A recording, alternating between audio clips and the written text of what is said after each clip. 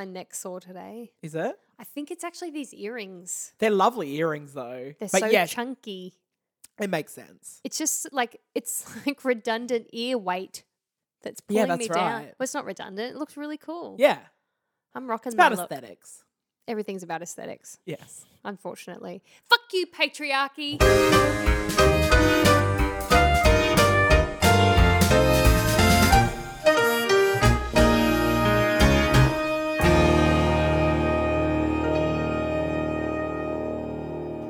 Hi, Ruth. Hi, Josephine.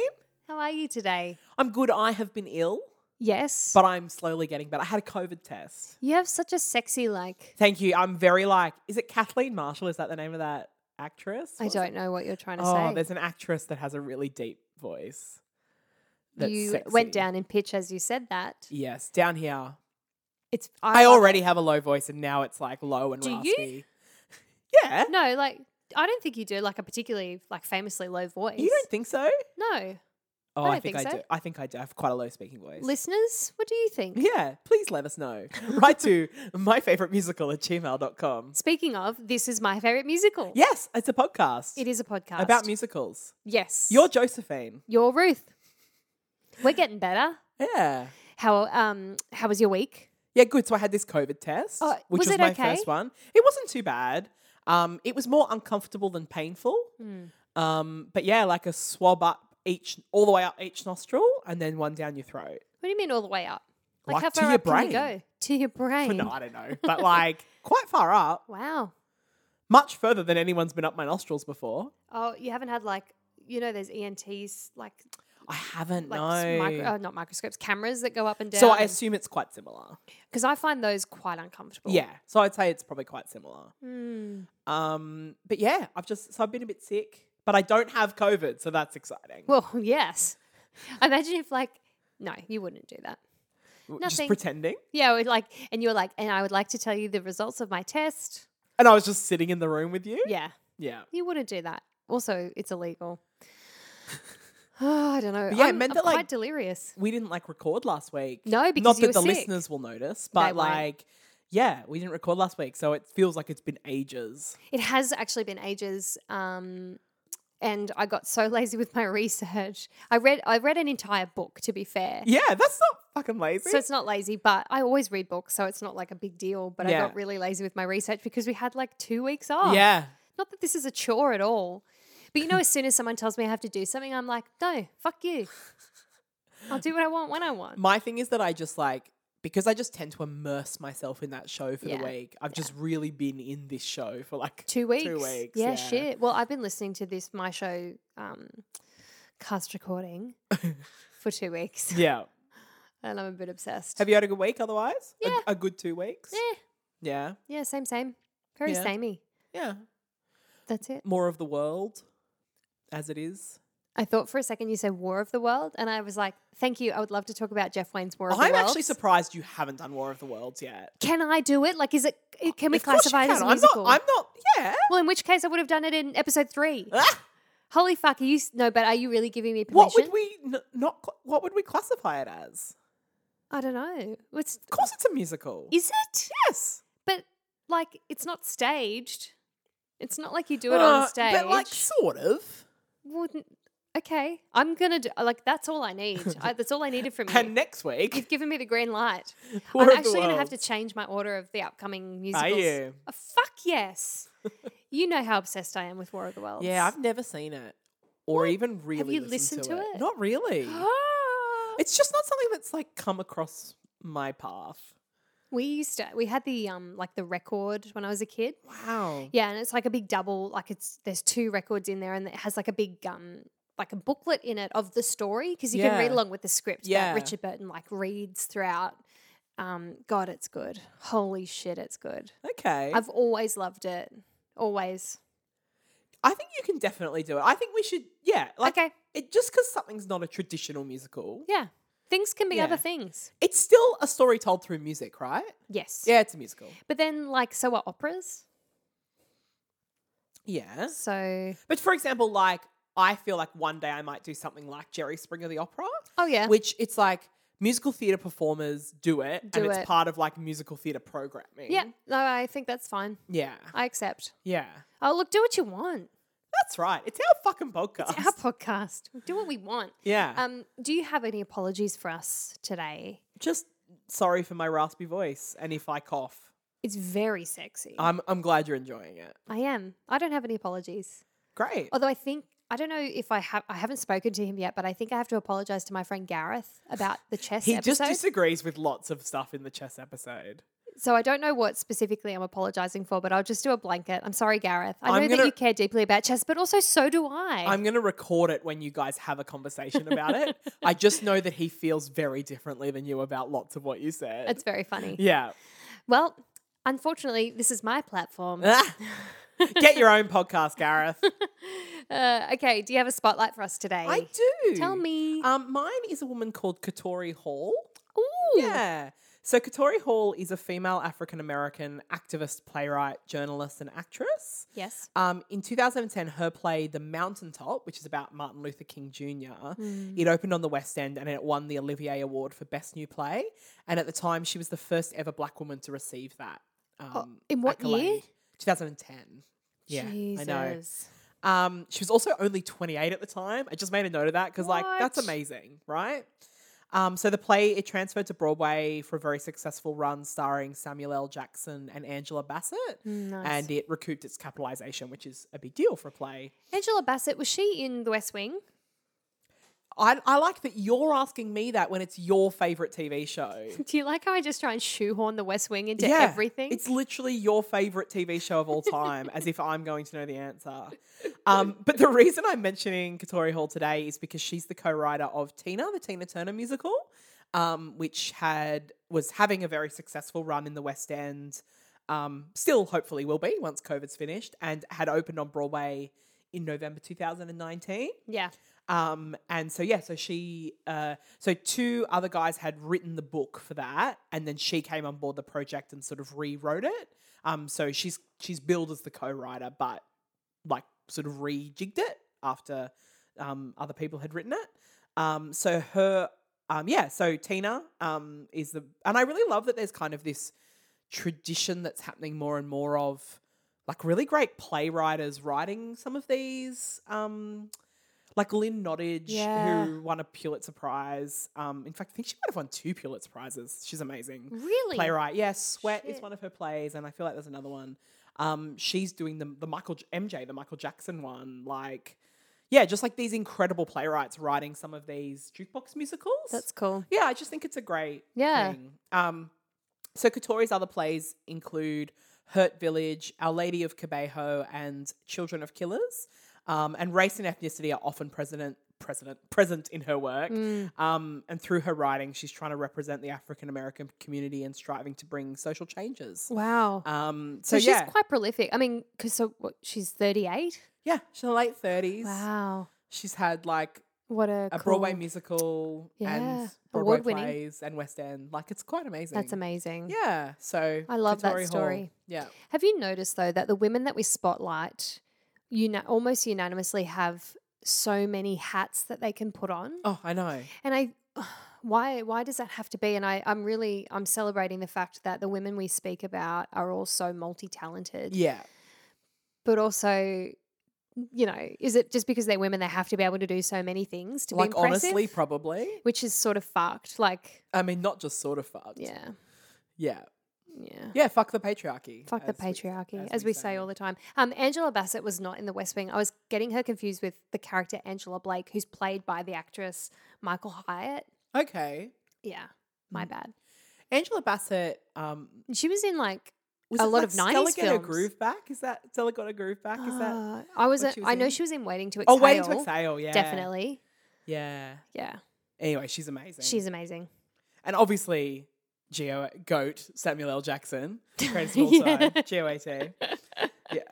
Yeah, that's awesome. Yeah. Thanks for that. Do you want to hear my Nice. spotlight? I'd love to. Yes, good. Okay, I'm talking about artists co-creating Real Equity, Ooh. which is like it's an organization that's an arm of the People's Institute for Survival and Beyond, which is an organization I didn't know about. Yeah. So it's an American national and international collective of anti-racist, multicultural community organizers and educators. And their whole ethos is that they're dedicated to building like an effective movement for social change. So they're really actively anti-racist. And their whole thing is that they're creating like educational opportunities for organizations or businesses or whatever to not just sort of like what's the name for when HR like does like sexism training or whatever it is. Right, but this yeah. is like, it's not just like how to identify racism, but how to be actively anti-racist. Yeah. Which I think is really important.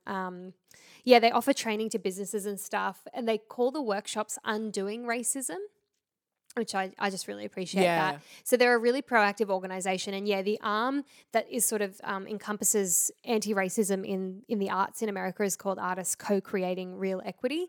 I've put a link to both of those organisations. They're really proactive. You can donate to them on their websites. Yeah. And yeah, they're doing some really important education. Which That's is really, yeah, because it's I'm really all about good. raising money and whatever and advocacy, but this is like on the ground, changing minds, really important stuff. Yeah, absolutely. Very Yeah. cool. Yeah, thank you. Do you have any recommendations this week? I do. I would like to talk about, so because for a while there we were fourth, I think, in Australia underneath the podcast David Tennant does a podcast with. And I would just like to remind everyone of David Tennant does a podcast with. So good. So he's just started, he released last week, I think, season 2. Yeah. And there was so far, and I mean, you're listening to this in the future, so there'll be more episodes available, but holy shit, it's back. And his delicious voice is back in our ears. He's also just like clearly such a So great smart. interviewer. He's also just like, he's such a good interviewer. He's so intelligent, but he's also just incredibly empathetic. Yeah. Like you can just hear him just caring so deeply about being here in the now and talking Yeah. to the people he's talking to. I love him. I love him. And I'm not even like a big Doctor Who person or anything. No, nor am I. But I just love him. Yeah. Yeah. It's such a good podcast. You need to listen to David Tennant does a podcast with. And my other recommendation is, okay, so for my research for this episode, I Yeah. read a book that you lent me. It's an incredible book. It's called Everything Was Possible. It's by Ted Chapin. Yeah. Chapin. Yeah. Chapin, whatever. Do you know that for sure? I do. I know his daughter. Oh, Ted Chapin. So it's on the birth of the musical Follies. Spoiler alert, maybe I'll be talking about that.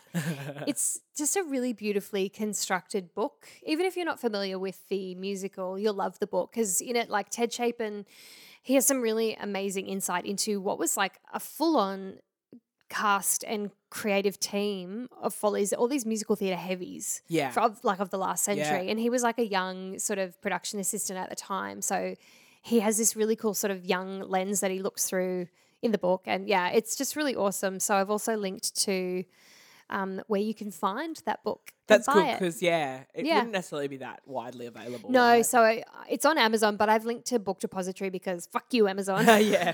Fair enough. Yeah. What do you recommend? So mine are sort of related this week. So the first one is a documentary on Disney Plus called Howard, and all Ooh. about Howard Ashman. And it's almost a shame that I hadn't That this seen wasn't here for Hunchback. before the Little Mermaid And The episode Little as well. Mermaid, Yeah, yeah. yeah. But it's beautiful. It's on Disney Plus. It's just called Howard. It's about his life, and he was just I mean, I talked about it in Hunchback. Yeah. He's just such So an incredible sad. person. And also, sorry, not Hunchback. No, not Hunchback. You didn't do Hunchback. No. But did we talk about him then when we were talking talked about him Disney? in and- Little Shop. Little Shop. Oh, Little Shop. That's I'm like, right. no, he didn't do Hunchback. No, he had already passed away then. That's Stephen Schwartz. Yeah. No, that That was yeah, my bad. I said that. Yeah, no, Little Shop. Oh my god, yeah, Little Yeah. Shop. But yes, obviously Little Mermaid and lots of other things as well. Aw. But related to that, also on Disney Plus, is another documentary that I saw years ago but was reminded of the existence of, which is called Waking Sleeping Beauty. And again, it's about that rebirth, like the Little Mermaid sort of created Oh, this like the rebirth new of like Disney the film. animated musical Yes. Disney film. And it's all about that. So they're both excellent. And, you know, if you like musicals but also love Disney, Disney stuff, definitely watch both of those documentaries. That's a great recommendation. Yeah.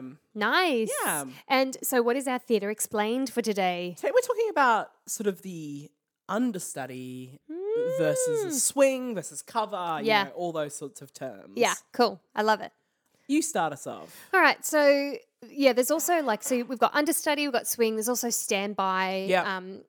Basically, an understudy is a member of the ensemble who also learns like a main character plot, we call it, or, role. Yeah. They perform in the ensemble for each show, but can step up if like a cast member calls out.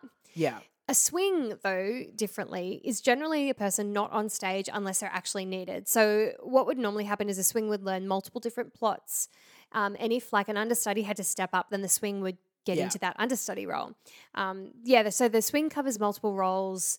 And the standby is similar to a swing, but doesn't cover multiple roles, just covers like a major role. Yeah. So a standby would be like, say, Elphaba in Wicked would have a standby Yeah. who would just be ready to cover that major role if something happened. And you have to be within a certain distance of the theatre. That's right. Yeah. So if you've ever listened to Elaine Stritch at Liberty, Oh, yeah. she was a standby for Ethel Merman in Call Me Madam. Was she? Yeah, and so at the time she was also in Pal Joey, but she had to, because she was a standby, she had to literally physically be in the theatre at call time in case something happened to Ethel Merman. And it wasn't until Yeah. Ethel Merman gave like Elaine Stritch the all clear that she could then go and be in Pal Joey. Wow. So it's a famous story where like she has to physically be there because like what if Ethel Merman broke her foot?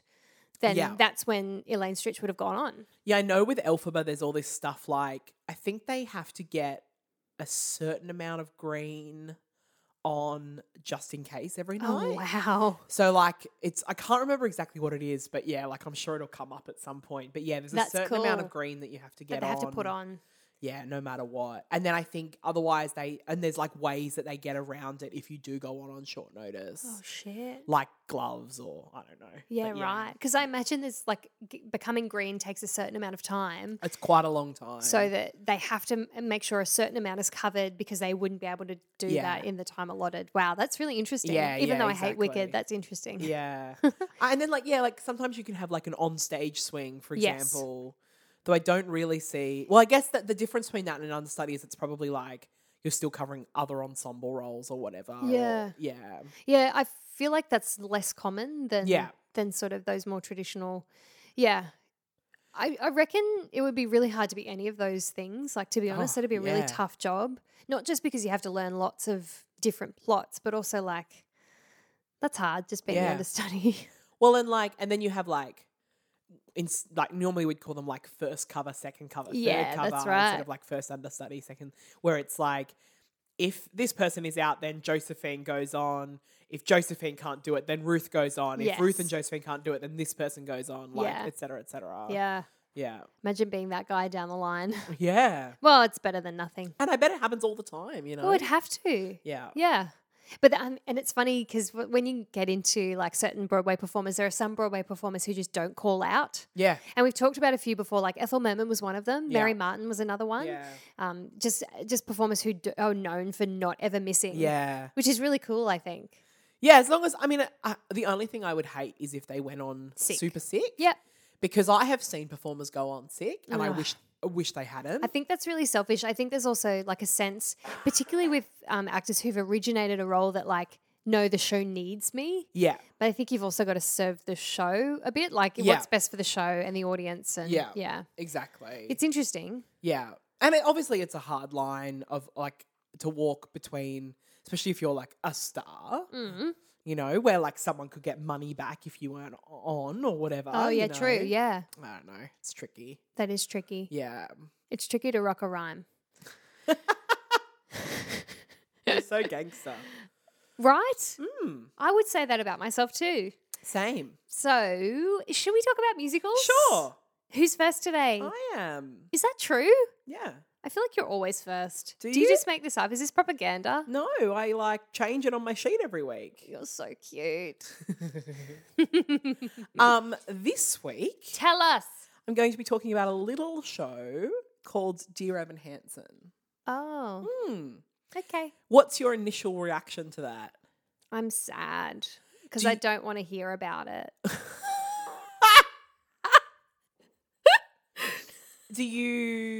What do you know? I know the plot. I know its success. I know all of the songs. Yep. I know Ben Platt's beautiful voice. I know the composers. And I know that I think much like Rent, I don't like that everyone else likes it, which is strange considering I love Hamilton so much. I What- think it's too teenagery for me. Okay, I think right. that's my big issue with it. Yeah. Yeah, it's like teenage drama. So like, and is it just that you think it just doesn't do anything for you? It's not that you have like an objection to the show. I don't have an objection to the show. I find a lot of the music quite moving. I just think, Right. It's not for you. I think it's not for me. Yeah, interesting. But I'm not going to shit all over you. Sure you are. That's Sure I will. That's why we're here. Yeah. So I saw this show for the first time off Broadway on April 3rd, 2016. So wait, do you really like this show? I do. Okay, yeah. I only paid $34 the first time I saw it. US dollars or Australian? That was US dollars. Right. So like Still 700. very cheap, yeah. Because it was at Second Stage Theatre, which Ah. I think still does like an maybe it was an under 30s thing at the time. Yes, I would have still been under 30. Cute. Yeah. Under 30. And so it was $34. So that was really before like any of the hype had kicked off. Like I didn't really know anything about it going in. Yeah. I just knew that it was a new show by Pasek and Paul. It had some good buzz and Yeah. that I wanted to see it. And I have to say it's maybe the hardest I've ever cried in a theatre seeing it that first Wow.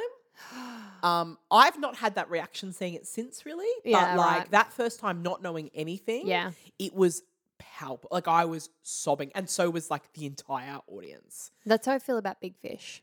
Interesting. Yeah. Yeah. I can't wait for us to talk about that because I don't really like that show. That's so weird. Yeah, You I are loved so wrong. that. I loved that Tyron The 12 production at Chairs the Hayes production, yeah. But on Broadway, I did not feel that way. So I don't necessarily think that Dear Evan Hansen is a perfect show. I mean, like what is, but I do think that it is very special and unique in a lot of ways. And I love that it's a completely original musical, like not adapted from anything, which is like Yeah, that's cool and Rare. so rare. Yeah. So rare. so. I really love that about it. Yeah.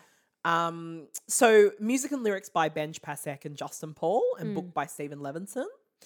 The story, Quite a team. huh? That's a good team. Like Yeah, that's right. great team. And so Stephen Levinson had a bit of success with plays before Yeah. this, but hadn't written a musical.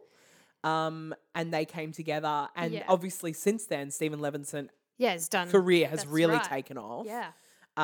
Is doing all these adaptations of things and worked on Fosse Verdon and like How good was Fosse oh, Verdon? so fucking good. Ugh. Loved it. So, Evan Hansen is a teenager in high school with an overworked single mother, and he suffers from like debilitating social anxiety. After one of his classmates, Connor Murphy, commits suicide, Evan is mistakenly believed to be Connor's friend and goes along with the lie, partly because he has a crush on Connor's sister Zoe. Basically, the lie balloons as a speech Evan gives about his friendship with Connor goes viral on the internet, and the perfect on paper Murphy family accept him as one of their own, and it's basically about that and then what ensues after that. I think it's important to give some background to Pasek and Paul as Yes. composers. Yeah. Because it's our first time talking about them. So they met as students at the University of Michigan, where they were studying. They were literally studying like musical theatre performance, but they just kept not getting cast in anything. Like they thought they were like Me too, guys. they were like really, they were like, yeah, we're triple threats kind of thing, and then like they just like kept not getting roles. So instead they were like, fuck it, let's write our own show. Love. So literally like while some production was happening, they wrote the song cycle Edges. By the way, the title of which is a nod to Merrily We Roll Along. The edges are blurring all around and yesterday is done. That's what Edges it's... are Which I actually didn't know that. I've all known around. that song cycle for years and didn't know that was Well, a reference it's not a to very that. obvious reference. No, that's right. Yeah. Lots of things have edges. Yeah. So this becomes essentially the first musical to like go viral, as it were, on like Facebook and YouTube in their early days. Yeah. So they got really good at like getting it around the other colleges in America, and they pitched the show to a bunch of other colleges, and within a year 13 other colleges performed the show Wow. around America. That's huge. That's a big deal. Yeah, like massive. And Yeah. I've always loved, like, I'm about to tell another story that's kind of a similar kind of like the chutzpah of their like career. They just, love it. So this has to be one of my favorite musical theatre origin stories. Nice. So Justin Paul does an internship with Jeff Marks, the co-writer of Avenue Q, and in New York, and he encourages them to stay for the summer in New York and like really try to like capitalize on connections, the and momentum. stuff. Yeah. Yeah. And like they had a bit of momentum in their career and like use the connections, like do a cabaret, like all that Yes. stuff. But basically like Justin Paul doesn't have the money to do that. And he wants to like go back and do like musical director at a summer stock because he needs money for the summer.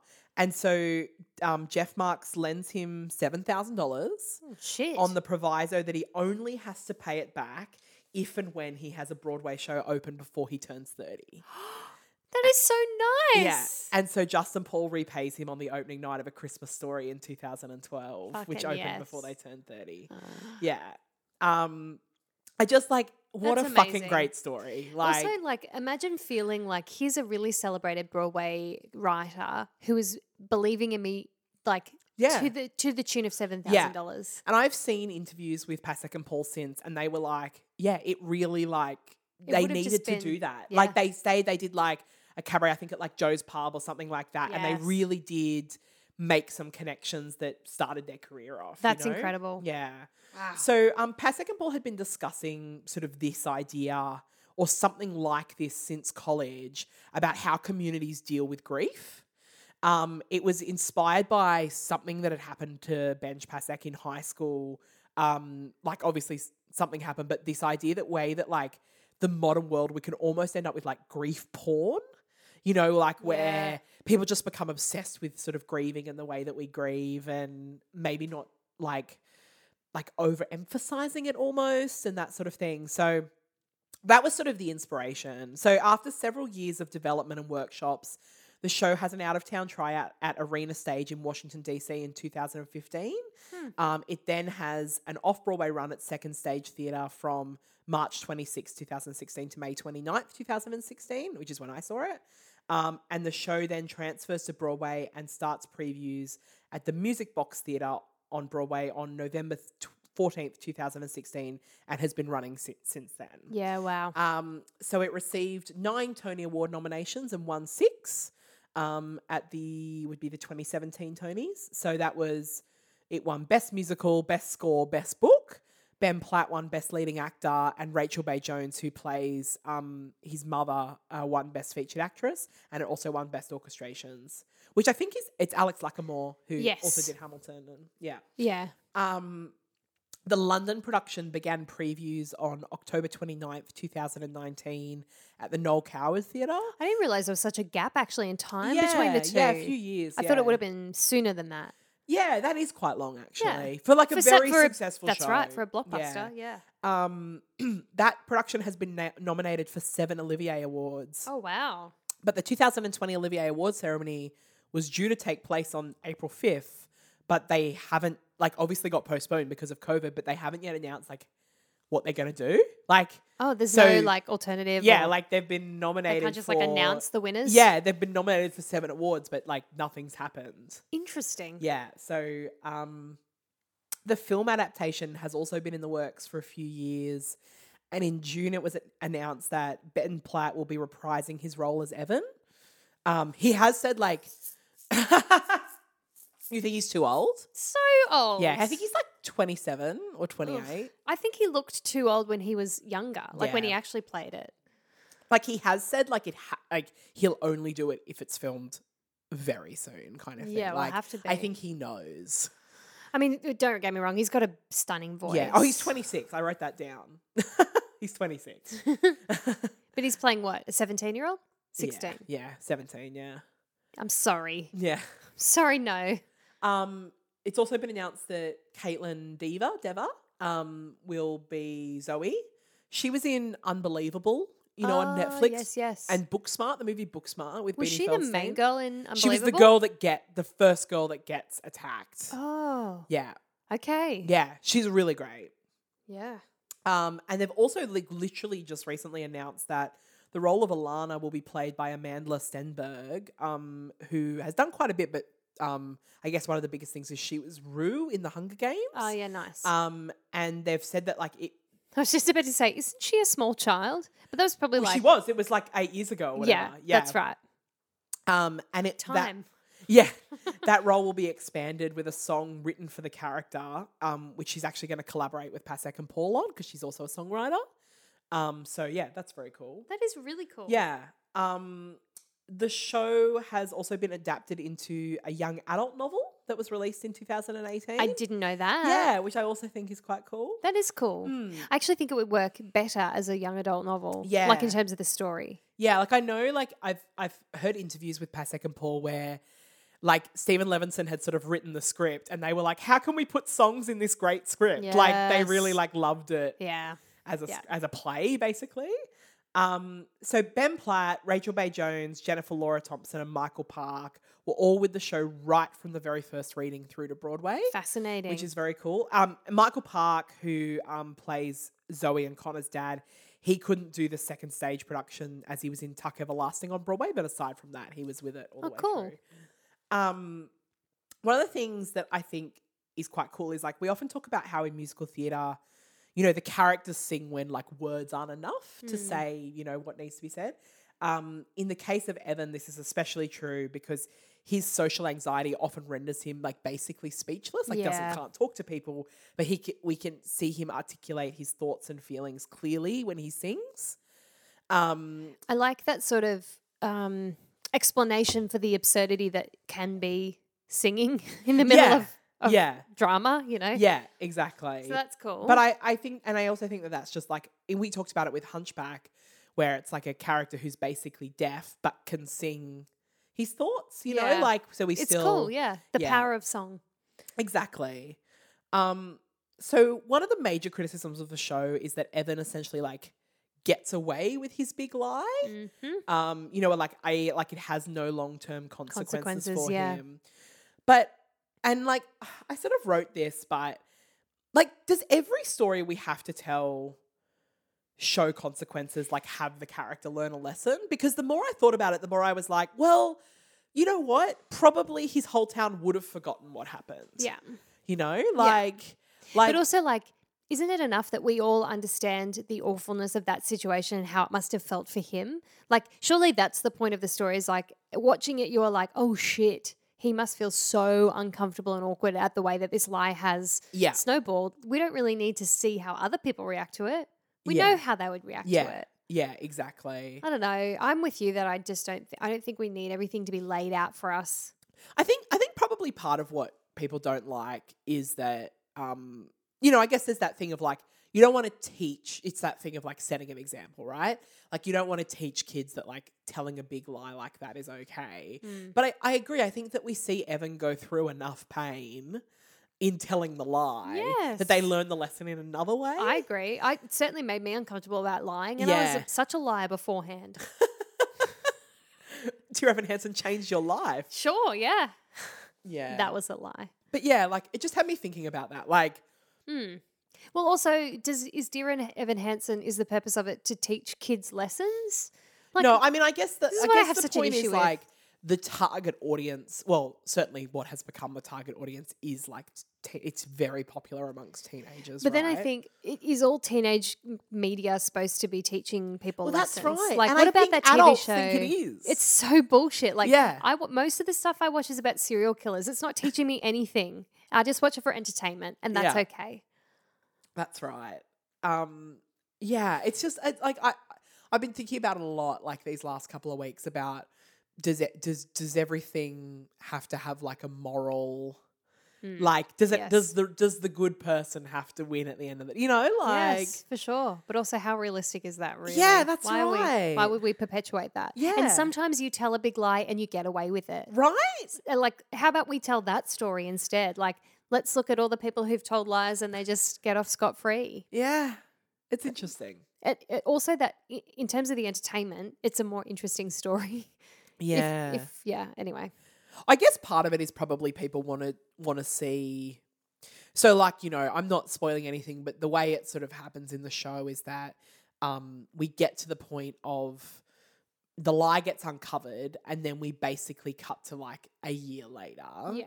And although like it's not like, it's not like he still gets the girl and all that sort of thing. Like it's not like that sort of thing happens. No.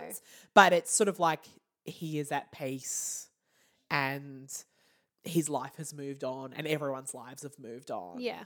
So You it's know? not like The Music Man where you get to just be a criminal and then get the Yeah. girl. Well, or like, we talked about with Oklahoma where they just like kill someone They and just get away literally with it. murder a guy. Yeah. Yeah. It's an interesting thought, I think, with this show. I think it's really valid. Yeah. I'm actually sick of people thinking that shit has to like have a moral Yeah. or teach a lesson or Yeah. Yeah. I think I am too. Yeah, stop it, patriarchy. One negative that I do want to highlight is that considering none of the characters have any pre-existing reason to be cast as like with a white person, that is tended to be how all of them except Alana have been cast.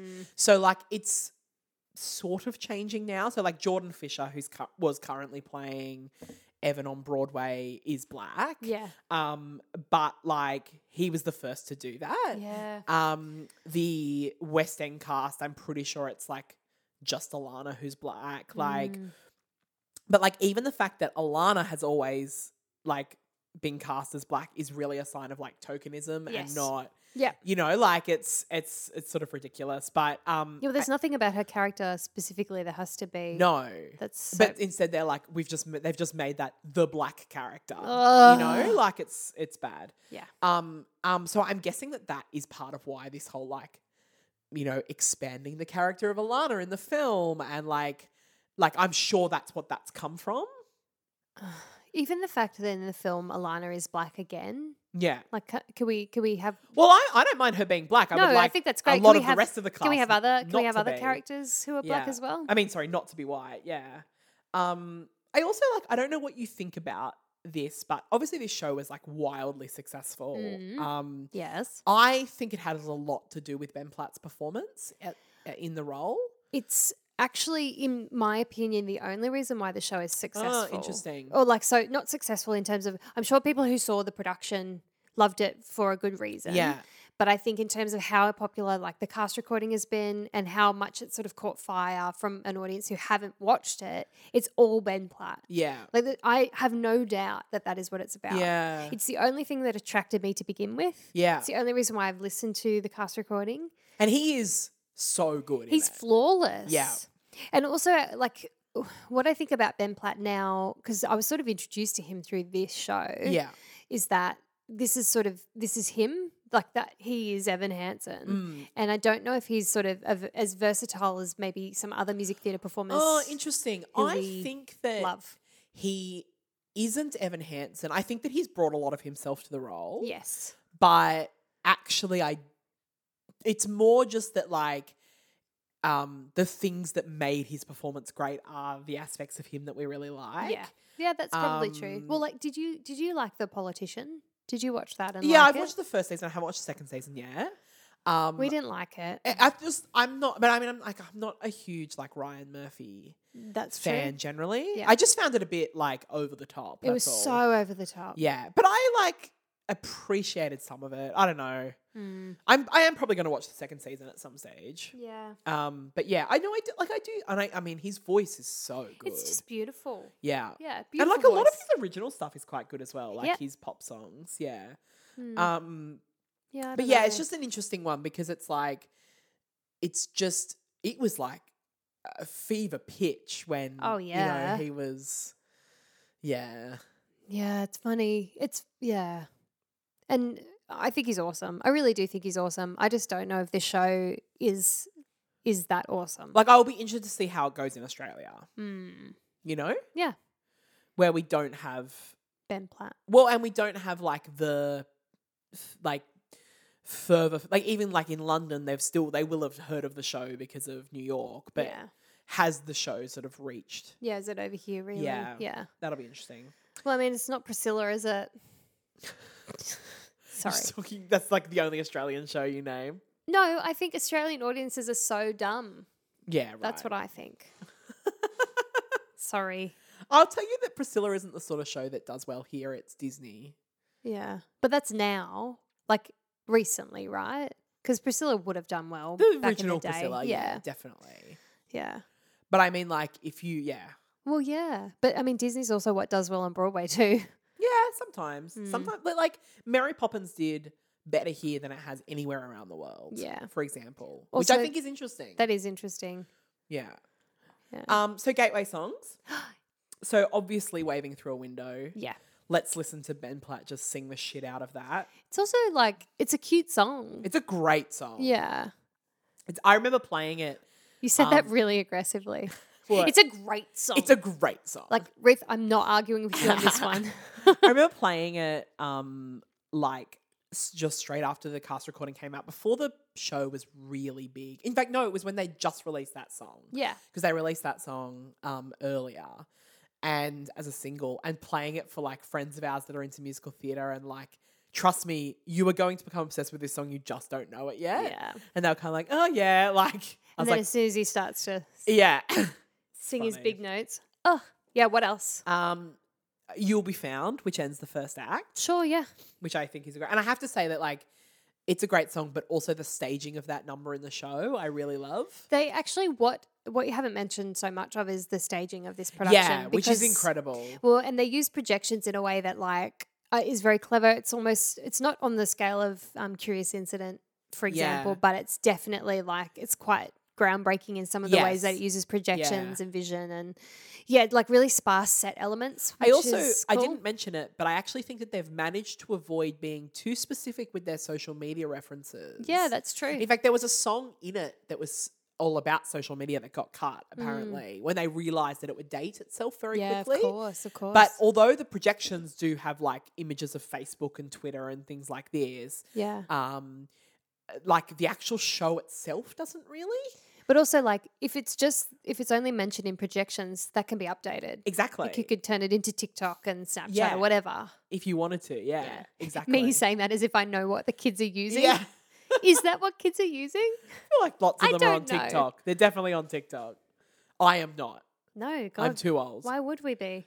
I just watch it when people repost TikToks on their Instagram stories. I need someone to, like Twitter, I need you to sort out what's good and then Yeah. just send me that. That's right. So yeah, You'll Be Found, which ends the first act. Beautiful song. And then I've gone for Forever as my third gateway song. Sure. Just like beautiful. They're very samey, those songs. Are they? Yeah.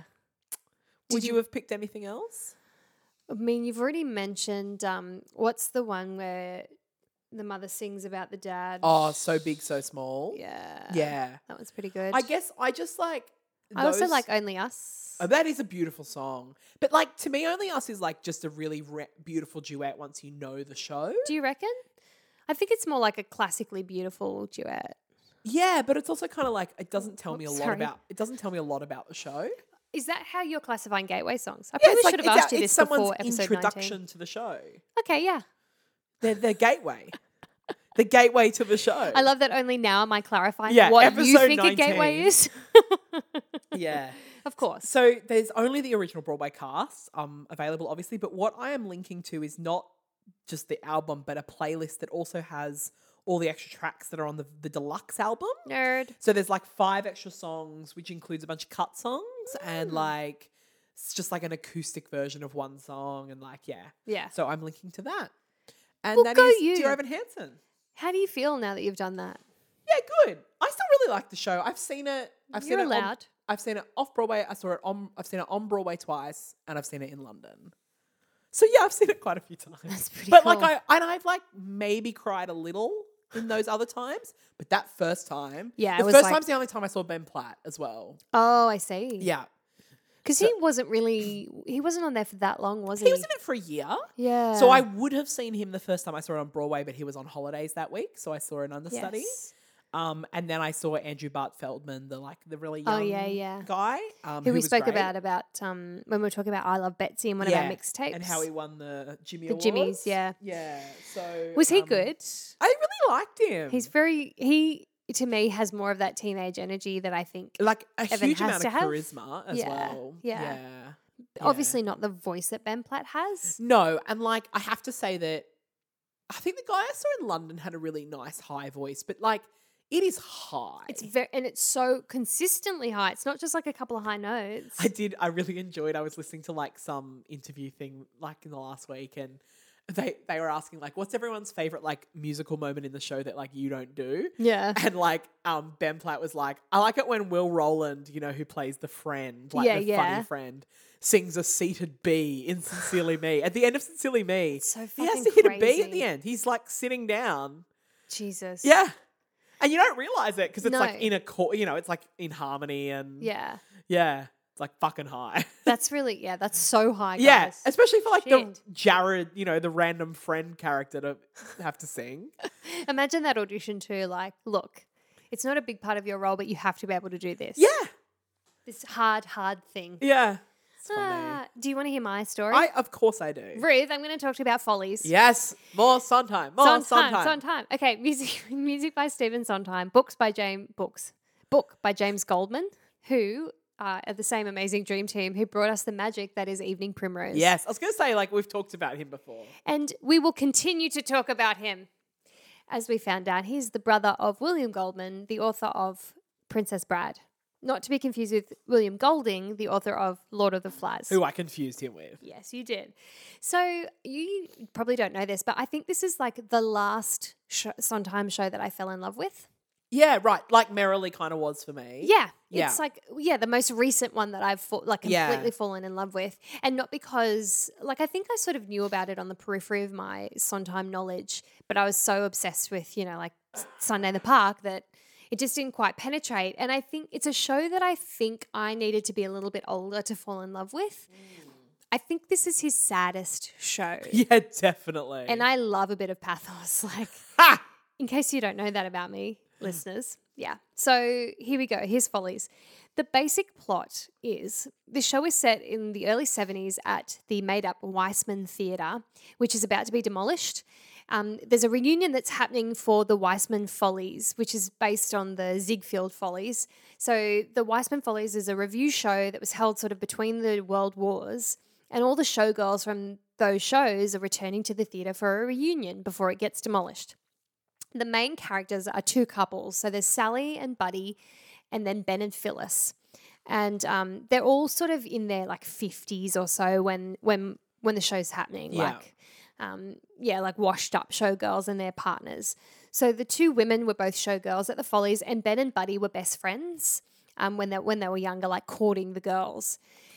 Both couples are very unhappy. So Ben is like this really aloof. He's like a politician, you know, super successful politician, and he just doesn't really he doesn't pay his wife any attention, Phyllis. And so she feels really neglected, and so they're unhappy. And then Sally is hopelessly in love with Ben, and her husband Buddy knows it. Yeah. And also like has a steady girlfriend on the side because he's sort of sick of his right. wife not loving him.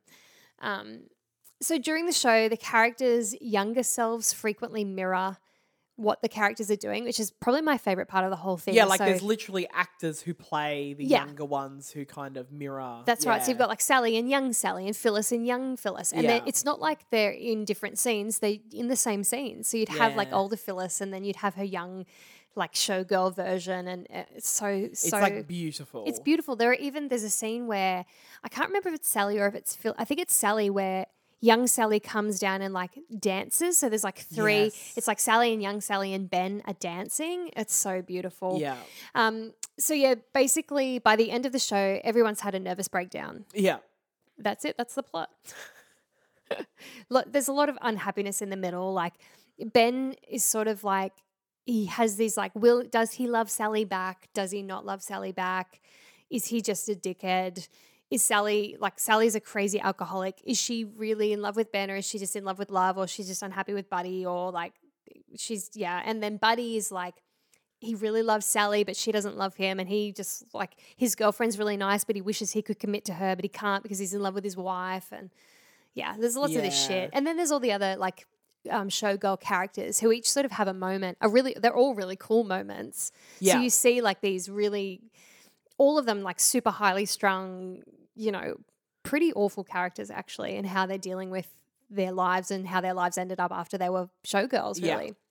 Would you have anything to add to that plot? That's just Yeah, me. I just well, and also like all I would say is like, so the cast is mostly made up of a lot of Older. That's right. people. Yeah, It's sort of because I was thinking about it, apart from like 70 Girls 70. Yeah.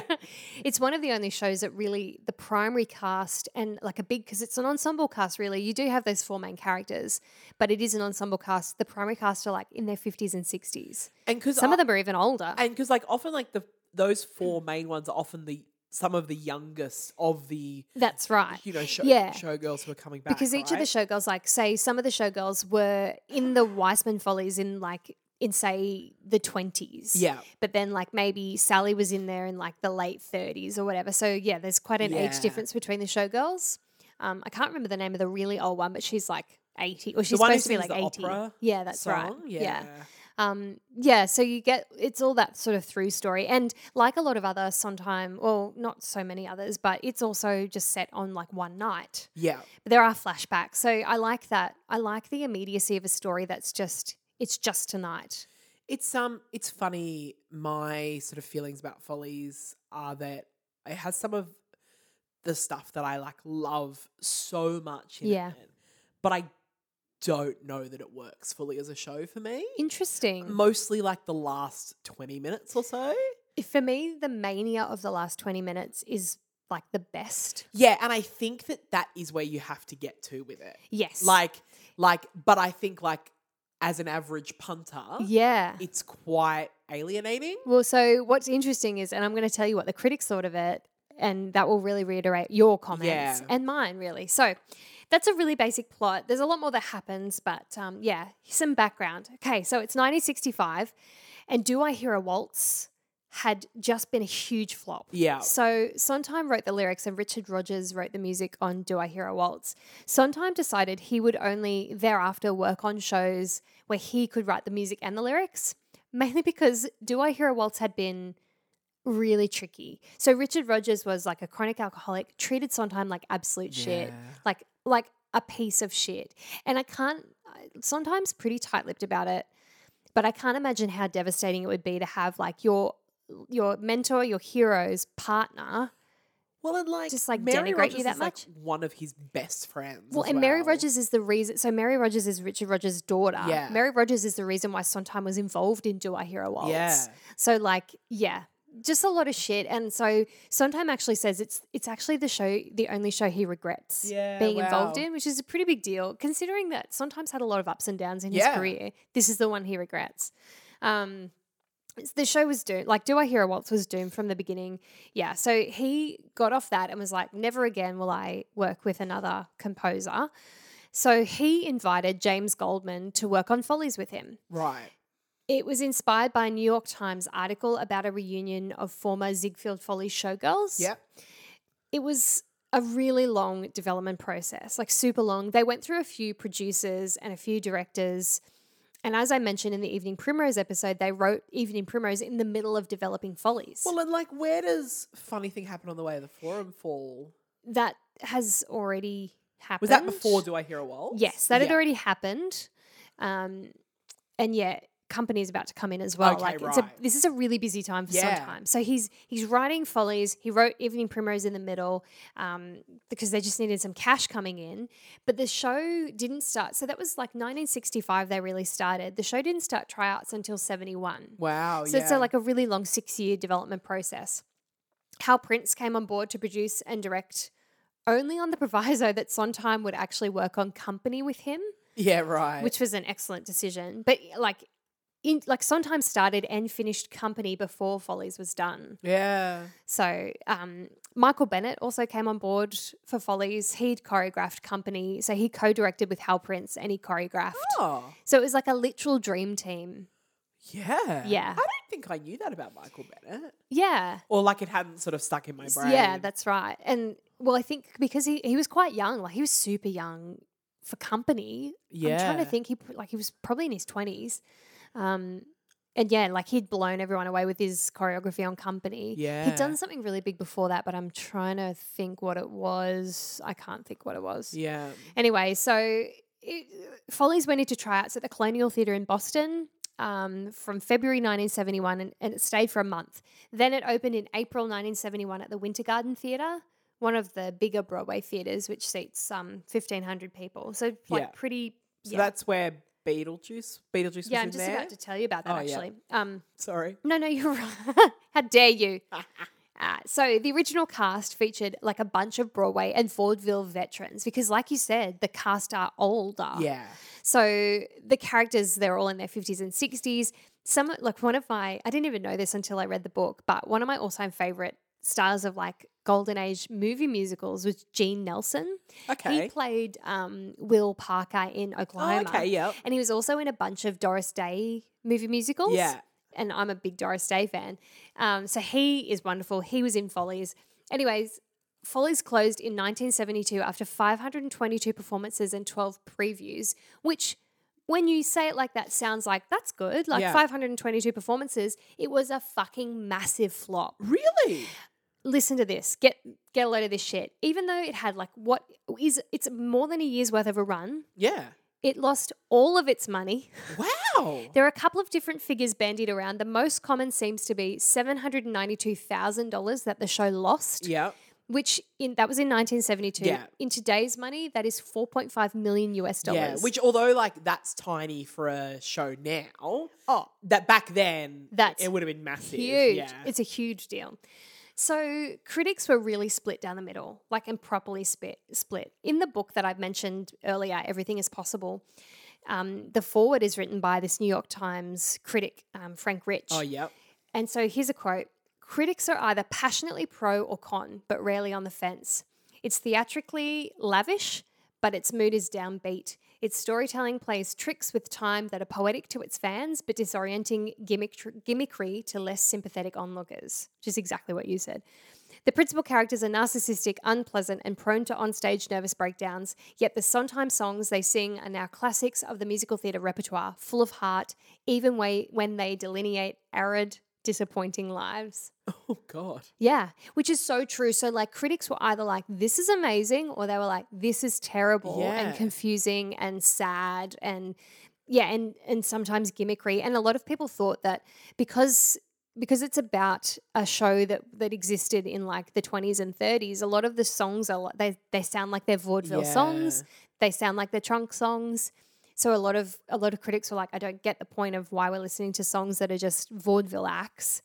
So it was very mixed. I think it's a lot more clever than that. Yeah, so do I. Like a lot more. And some critics really do. Like there are some critics who say it's one of the best musicals of all time. Yeah.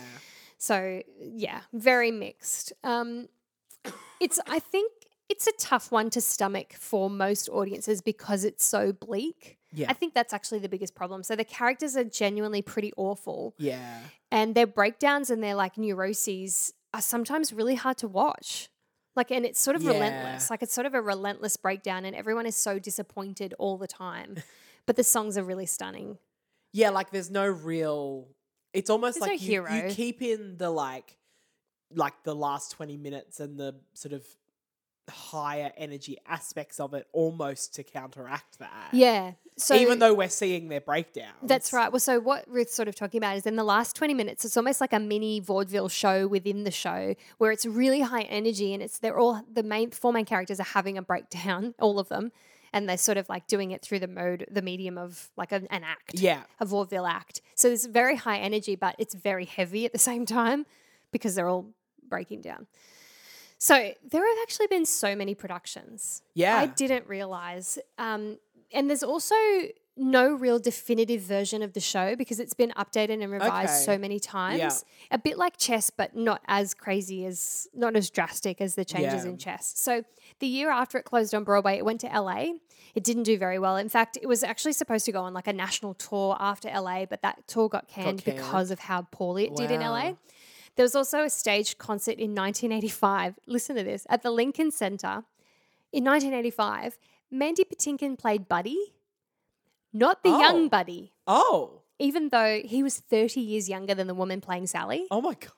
Isn't that random? Yeah. When I read that, I was like, must be a typo. He must have played young Buddy. Yeah. But no, he didn't. Oh. So then it opened on the West End in 1987. It closed after 644 performances. Oh yeah. That one was produced by Cameron McIntosh. And he'd actually asked Sondheim to make quite a few changes. So like Goldman had updated the book a lot, and Sondheim made a few changes. Like some songs were removed, some were added. Okay. Critics who had seen the original Broadway production thought that the West End had tried to like get rid of a lot of the darkness, and in doing so, had sort of missed the point. Right. But British critics who hadn't seen the Broadway production loved it. Like Ah. it got a standing ovation on opening night. Yeah.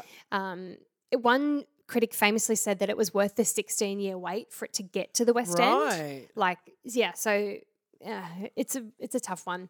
So since then, there have been so many productions. It's had a 2001 Broadway revival, a 2002 West End revival, a 2002 LA production, 2007 Encores production, Okay. which was, I think, in commemoration of its like 40th production. Right. A 2011 Kennedy Center production and subsequent Broadway So revival. that's the one I saw. Yes, Yeah. the Bernadette Peters Yep. one. Yep. A 2012 LA production, 2013 French concert, a 2016 Australian concert, and the incredibly perfect 2017 National Theatre revival, Yeah. which I will talk about. So, the National Theatre 2017 run was filmed and released in theatres. I saw it at the cinemas With me. with you. It is stunning. Yeah. It's just stunning. Yeah. And then I saw it. So they did a return season. Yes, in 2019, I Yeah. think. So I saw it then. So it was a slightly like Imelda Staunton wasn't in it, and I don't think Philip Quast was in it. Oh, but, right. but pretty much everyone else Same was. production otherwise? Yeah.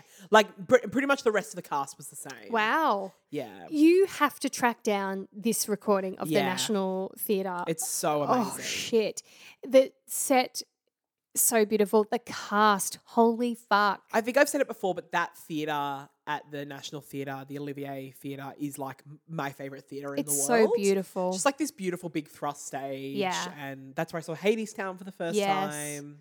It's so beautiful. Yeah. Oh, my God. So, yeah, it's just amazing. So some notable cast from those, like lots of productions I just mentioned are Denny Burstein and Bernadette Peters Yeah. as Buddy and Sally for the Broadway revival that you saw. Yeah. Did you rate them? Yeah, I think Danny Burstein is such a good buddy. Yeah. It's such a cool character. I think Buddy's my favourite character. Yeah. He's probably the only one I actually feel any sympathy for, Yeah. Yeah. which I think is purposeful. Yeah. What did you think of Bernadette Peters She as was- Sally? Yeah, she was. I mean, like, I was just so excited to be seeing Bernadette Peters on stage. Yeah.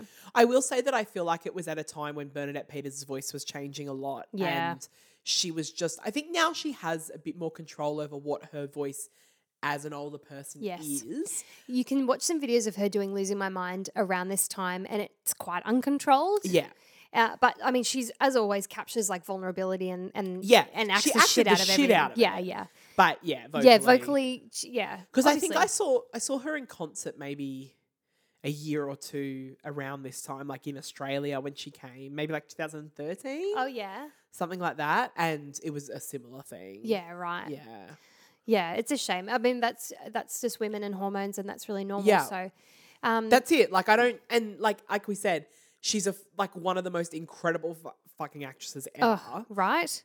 Although Imelda Staunton Oh, yeah, I is know. she is Sally for me. She's the ultimate Sally, and I think Philip Quast is also the ultimate Ben. Yeah. So Yes, he's so good as he's so Ben. good. But I know we talk about Imelda Staunton a lot. There's a reason why. She is so goddamn good.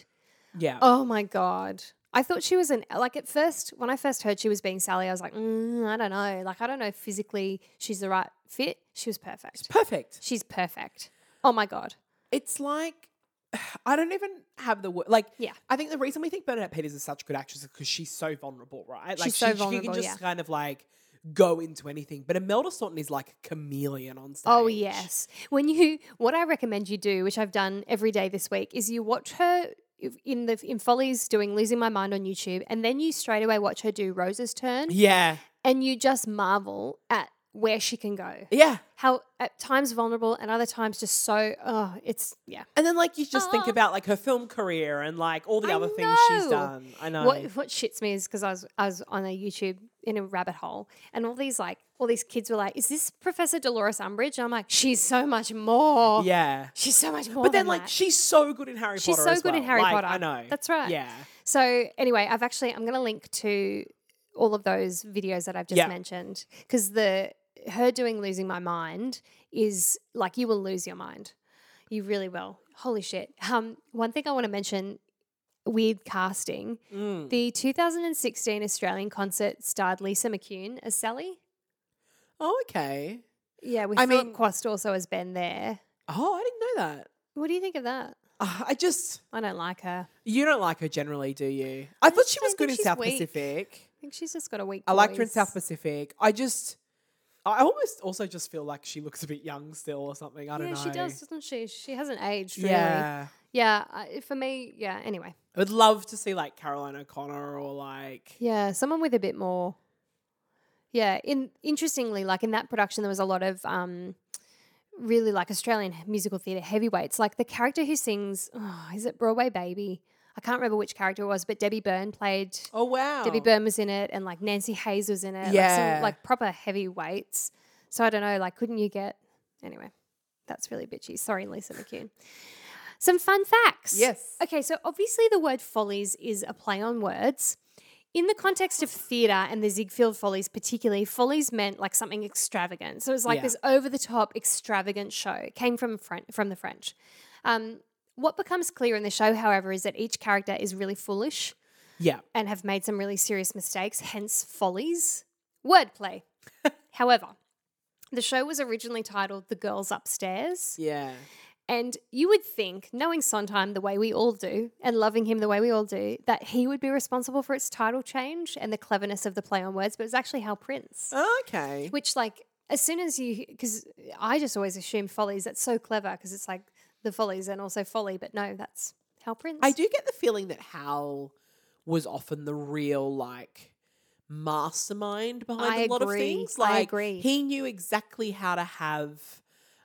Probably in the same way that we look at a relationship like Tommy Kail and Lin-Manuel Miranda, Yeah. where it's like he knew how to like direct Sondheim the to be genius. his best. Yes. Yeah. I completely agree. Yeah. And I think like a lot of people will probably agree with me that sometimes collaborations with Hal Prince are his best. Yeah.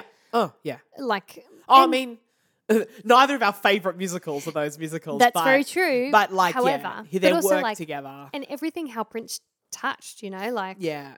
anyway. Fiddler on the Roof. So another interesting fun fact, the Winter Garden Theatre, where the original Broadway production opened, had previously housed the Ziegfeld Follies. Lovely. Also recently, like Ruth said, Beetlejuice was there and the Music Man revival was supposed to open there this year, but it's been postponed, obviously. Yeah. School of Rock was there, so I went there quite a lot. Oh, cool. I Yeah. think also Cats was there for a long time. It was the Cats Theatre. Because it's a big enough theatre. Yeah. Yeah. In January 2015, it was reported that Rob Marshall was set to direct a movie version of the musical with Oh. Meryl Streep rumoured to be Sally. Oh. Tony Award-winning playwright, Oscar-nominated screenwriter John Logan had expressed Yep. an interest in writing a film adaptation of Follies. Then in November 2019, it was announced that Dominic Cook would adapt the screenplay and direct the film after he directed the National Theatre Okay, production. So then, like, they did that return season in 2019. So that was 2019 that was announced, but I can't find any reference to what's happening with the Yeah. film. And obviously now nothing's in production, but I couldn't find even in 2019 any more than that. Yeah. So fingers crossed that's still happening. Some music. Okay, look, let's not pretend. Sometimes a genius. And this is just another example of his genius, I think. Yeah. What I love about the show is how it is such a classic in terms of its music. Like it's vaudeville. A lot of the songs are vaudeville acts. Yeah. And I really appreciate that. It has one of the most beautiful Torch songs ever written. Yeah. That's losing my mind. Yeah. A Torch song, for those who don't know, is like an unrequited love song. Yeah. That's it. This show also... Holding a torch for someone, right? Yeah, that's right. Yeah. This show also has one of my favorite overtures of all time. Oh, excellent. Yes, I know you will appreciate that because you and your... I particularly appreciated it. I know that you do. So, some gateway songs. I am sorry, but I'm going to say the prologue, which is the overture. Oh, yeah. It's not a really long one, but it's also like thematically, it's beautiful. It also gives you a really clear picture of the mood of the rest Yeah. of the show. So I recommend that. Another gateway song will be Broadway Baby because it's cute and delicious. I love that and song. It's such a good song. Of course, I've added Bernadette singing that one. Yeah. She doesn't like the character of Sally doesn't sing Broadway Baby, but Bernadette Peters has sung that many times. In fact, there's a really cute YouTube video. Oh, I should link to that of her doing Broadway Baby when she was like 16. Oh, really? For like maybe one of those TV specials Yeah. back in like the 60s. Well, it can't be the 60s. It was obviously the 70s. But Yeah. yeah. And the other Gateway song will be Losing My Mind, as sung by Imelda Staunton. Yeah. Because she's a goddess. Yeah. It's just so good. And yeah, that's Follies. Yeah. I think that I think Company and Follies of all his shows have the most standalone songs I that completely you can agree. take because of the way that they're staged. Yes. Yeah, totally. Well, yeah, because in Follies, it's like, here is a showgirl singing her number from the show. Yeah. So, yeah, definitely. And the songs move the story forward in a more like emotional sense and not necessarily in like a physical sense. Well, no, and obviously because it's set like over one night, Yeah. the story doesn't move chronologically. It's just like an exploration into their past, Yeah. really. And you just Yeah. get to see more of the characters and who they were and who they are now Yeah. through the songs. I don't know. I know that national version Yeah. didn't have an interval. Yeah, so the original didn't have an interval. Oh, okay. Cameron McIntosh, when he brought it to the West End in the 80s, added an interval. Yeah. Well, he asked Sondheim to add an interval. And then, yeah, it was taken out. So apparently that National Theatre production was sort of the closest to the original Okay. since the original. I mean, it was very long, I will say. Like, I think it was over 2 hours. Well, that is one of the complaints and the reason why Cameron McIntosh wanted to add an interval. But I also don't know whether it's necessary.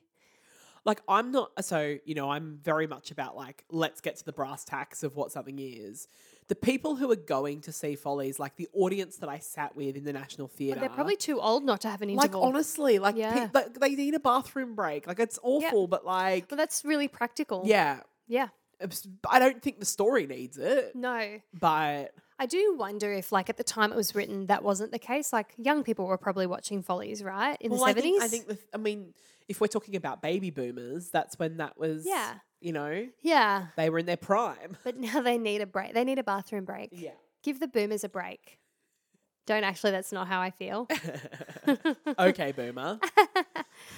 No one's Yeah. saying that anymore, did you know? Huh? The kids aren't saying that anymore. Aren't they? Nah. They've moved on. They don't want to You're talk much about more boomers. in touch than I am being around children each day. Yes, I am around children each day. Yeah, I do really love Follies. It's funny because I was tossing up between doing A Little Night Music first or Follies. Yeah. And it's got to be Follies. I prefer it to A Little Night Music. If that Yes, well, so do I in the Yeah. end. And yeah, for good reason. It's really beautiful. And now that we've got this National Theatre live production, Yeah. there's just no excuse not to really love it. Yeah. Off you go. Absolutely. Philip Cross, come on. Oh, he's so amazing. How is he so amazing? Can he wear a suit or what? Like, I'm sorry, but he is sexy. Yeah. And he's what, in his 60s? He'd have to. I think he's my mum's age. In fact, he was born like the same year as my mum in the same town as my mum. Oh, I think you He's from mentioned Tamworth, that. Yeah. Yeah. I'm sorry, but I find him very attractive. But because do you remember that TV show Brides of Christ? Yes, I do. He was in that. He wore a leather jacket. You're obsessed. Well, also he was on Play School when I was a kid. I mean, Like, yeah, I remember him from Play School. Yeah. And he wore those like stonewashed jeans. Oh my God, sorry. I'm going to shut up. He's too old. Stop it. Oh, dear. But yeah, Follies. It Follies. is a beautiful show. Beautiful. Yeah. Yeah. I'm glad you agree. Yeah. Cool. Do you have anything else you want to say? I think we should talk about what next week's going to be. Oh, shit. Yeah. Yeah. Do you want to tell them? Sure. Tell the so people. This was episode 19. Yes. Next week is our 20th episode. Wait. Let me just. Yay! Ding. And we thought it was time to cover one of the big ones, Oh, yeah, it is. but that we somewhat equally love. We equally love it. And so the decision was made also because of how big this one is. Yeah.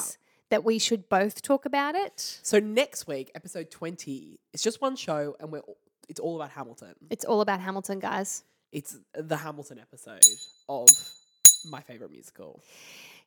I'm sorry that it's episode 20, but I think it's important. I think it was important Yeah. that we wait. Yeah. And it And, needs like 2 people's worth of research. Oh, yeah. Definitely. I think we could probably do like a 6-part. Yeah. If this could be a whole podcast about Hamilton, but you don't have to do that. No, 'cause that already that already exists. exists. But yeah, so definitely stay tuned for that next week. And also stay tuned for Thursday's mixtape. That's right.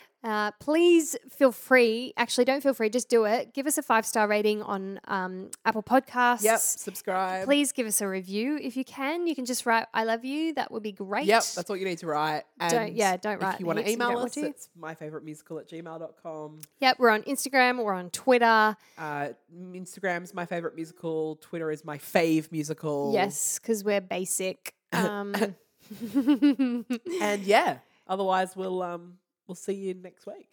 Yeah. When will I see you, Ruth? Probably also next week. Yeah. And in your dreams every night. You know it. Boom. All right. Goodbye, people. Bye. Bye.